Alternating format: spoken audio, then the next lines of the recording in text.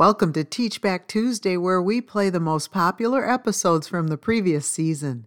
This week's episode, Recovering from Spiritual Dryness, was recorded in September of 2021, back when we were still trying to find our footing again in the midst of an ongoing pandemic.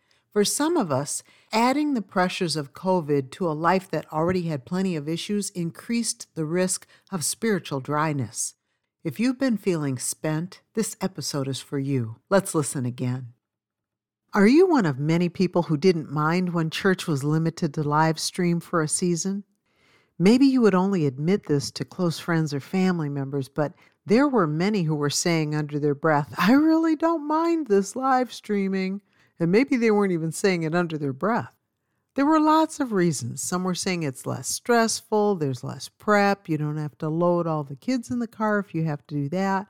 But regardless, there were quite a few people who got used to live stream as a way of going to church. And when churches went exclusively live stream during the COVID pandemic, it was somewhat novel at first to be able to go to church electronically. It had been there all along in some cases. It had been there for years in some ministries. But after decades of going to church in person, suddenly we were sitting in our pajamas with pancakes and bacon and coffee and our Bibles. Okay, maybe some of you only had coffee, but still it was something we weren't used to doing. Something happened during that time of the nation shutting down. It created the perfect environment for spiritual dryness. Not everyone has had this experience, but if you found yourself embracing the live stream over the in-person service so much that you didn't want to return, there may actually be more going on than just the side effects of a pandemic. And it's not just about church either.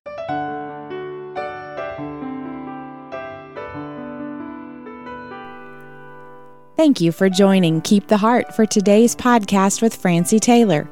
Francie is an author, teacher, and conference speaker. Sharing lessons from the Word of God is her passion. Now, back to today's important study.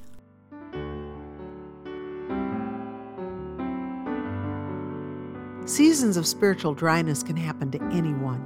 The pandemic is not the only thing that was going on in people's lives when it arrived on the scene, and it will never be the only thing we're facing on any given day. There are many things in life that can leave us feeling physically spent and spiritually drained, but God can help us recover. Let's look at 3 indicators that we may be spiritually thirsty, and then we'll explore suggestions for recovering from this temporary condition. Yes, spiritual dryness happens. No, it doesn't have to become permanent. Number 1 out of 3 signs that you may be spiritually thirsty: Bible study or even Bible reading has become a chore. Spiritual dryness is not always self-inflicted, but it is often extended by habits that we choose for ourselves. It's a choice to treat the Bible as optional. After all, you're reading other things. You're scrolling through other things. You're watching other things on your favorite video apps. And none of those things will help to relieve the thirst. If you've been neglecting personal Bible study, understand that you're being robbed, but you can put a stop to it. John 10:10 tells us that the thief cometh not but for to steal and to kill and to destroy. But Jesus said, "I am come that they might have life and that they might have it more abundantly." The longer you stay away from your Bible, the worse you'll feel. It's common to grow tired of feeling guilty about the neglect, so the guilt gets replaced with a hardened heart. This is when life takes a sharp turn towards finding fault with everything to do with Christianity. Is it possible for someone who once walked closely with the Lord to turn their back and walk away? Yes, it is. And staying out of the Word definitely feeds this process. Let God water your soul with His Word. You've probably heard about the habit of reading a proverb a day, and in fact, you've probably heard it so often that you may even tune it out at this point. Well, try the book of Ephesians.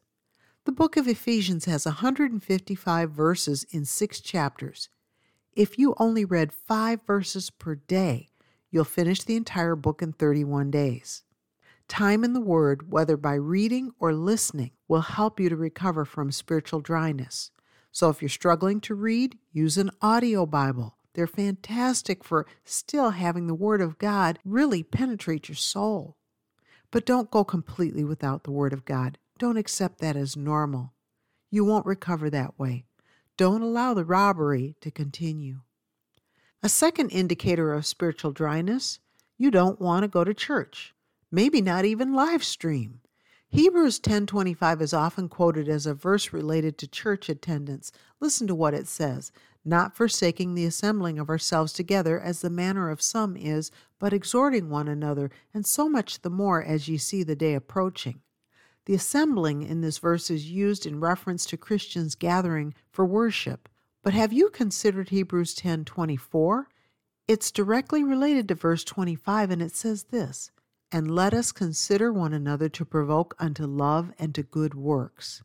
The phrase consider one another means to observe carefully and to perceive. It's hard to do that via live stream, and the time away from people may develop into becoming antisocial and withdrawn.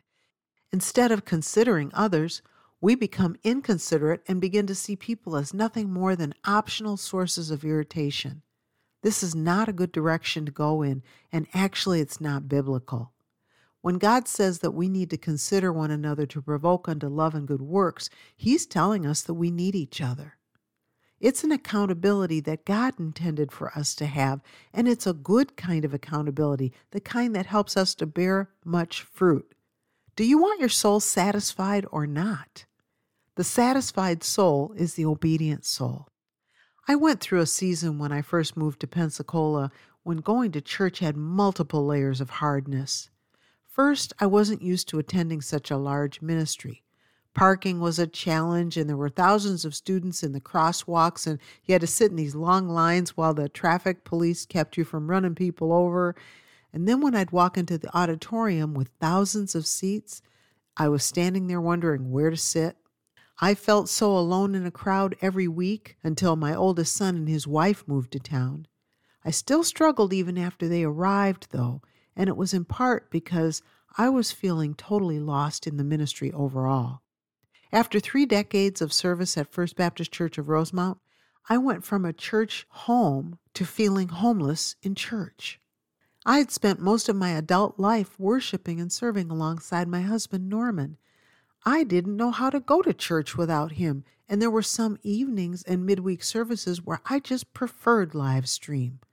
I was one of those who didn't mind the live stream services, but this was before the pandemic. It hurt my soul less to watch the service electronically than it did to go into a mob of people and attend the service.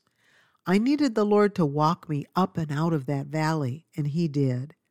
One of the ways God did it was to get me plugged into serving Him by serving others. When we stop making things all about ourselves and shift our focus onto others, being there for them becomes an active part of worshiping the Lord. Please take action now. If you've allowed yourself to continue avoiding church, you may wake up one day and it's your deeply ingrained habit. The issue isn't church, not really.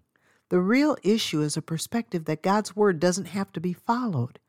This leads us to thinking that it's simply fine to do whatever's right in our own eyes, but God will weigh our motives in the end. Proverbs 21 verse 2 reminds us that every way of a man is right in his own eyes, but the Lord pondereth the hearts. As soon as possible, go back to church with purpose, to worship the Lord and to serve others. Find a place of service and dedicate yourself to the Lord. This also helps with the recovery from spiritual dryness. A third and final sign of spiritual dryness is a disordered prayer life. The Bible made it clear that prayer is like breathing. We're just continually praying for someone about something, anytime, anywhere. The 3-word verse in 1 Thessalonians 5:17, pray without ceasing, sums up how often to pray. When we cease to pray, we cease to experience the power of prayer. A disordered prayer life is spotty and almost non-existent. When prayer becomes a transaction used mainly for filing our complaints or demanding help in emergencies, we're treating God like He owes us the requests we're making. Praying becomes a means to make demands instead of requests. Becoming a petulant child in prayer is not going to speed up the answers. We know in our souls that we can't tell God what to do or when to do it, but when we're spiritually dry, there's a tendency to lose all sense of politeness. When Jesus was at the point where he was about to be crucified, he had asked the disciples to pray. They fell asleep instead, and this is what happened in Matthew 26:40. And he, meaning Jesus, cometh unto the disciples, and findeth them asleep, and saith unto Peter, What? Could ye not watch with me 1 hour? We have things happening in our lives every day that are really beyond the scope of what we can handle. Couldn't we spare a few minutes of time in prayer? God uses this time to draw our hearts closer to His, and He quiets our souls, and He comforts us in our affliction, and He hears our prayers. Feeling far away from the Lord makes our souls needy in a way that only God can satisfy. But instead of drawing nearer to the Lord, we may mistakenly try to rely on people to answer our prayers. Yes, it happens. We'll call someone and say, I need money for this sudden situation, instead of asking God. We'll sink into despair over a change of plans rather than asking the Lord, what would you prefer me to do? Prayer is taken lightly when we're spiritually thirsty, but God can restore our prayer lives in a moment. You can start right away. Try this. Set a timer for 7 minutes and then find a quiet place to kneel and pray. If you're not sure what to say at first, begin your prayer with the example found in Matthew 6, verses 9 through 13. Here's what it says. After this manner, therefore, pray ye, Our Father, which art in heaven, hallowed be thy name. Thy kingdom come, thy will be done in earth as it is in heaven. Give us this day our daily bread, and forgive us our debts, as we forgive our debtors. And lead us not into temptation, but deliver us from evil. For thine is the kingdom, and the power, and the glory forever. Amen. Now, if you've set a timer for 7 minutes of prayer time, you'll still have 6 minutes and 30 seconds to continue in prayer. You're meeting with God. You're not in a rush here. Be as real with Him as you would your most trusted friend. And if you've never had anyone you could trust, you do now. Part of being real is confessing sin to God. He already knows about it anyway, so we may as well come clean. We don't want anything hindering our communication with God. Psalm 66:18 reminds us that if I regard iniquity in my heart, the Lord will not hear me. Don't cling to sins like secret pets. Unconfessed sin prolongs spiritual dryness. God wants to hear our prayers, and we can even repeat ourselves. If you've been neglecting your prayer life, make a fresh start now.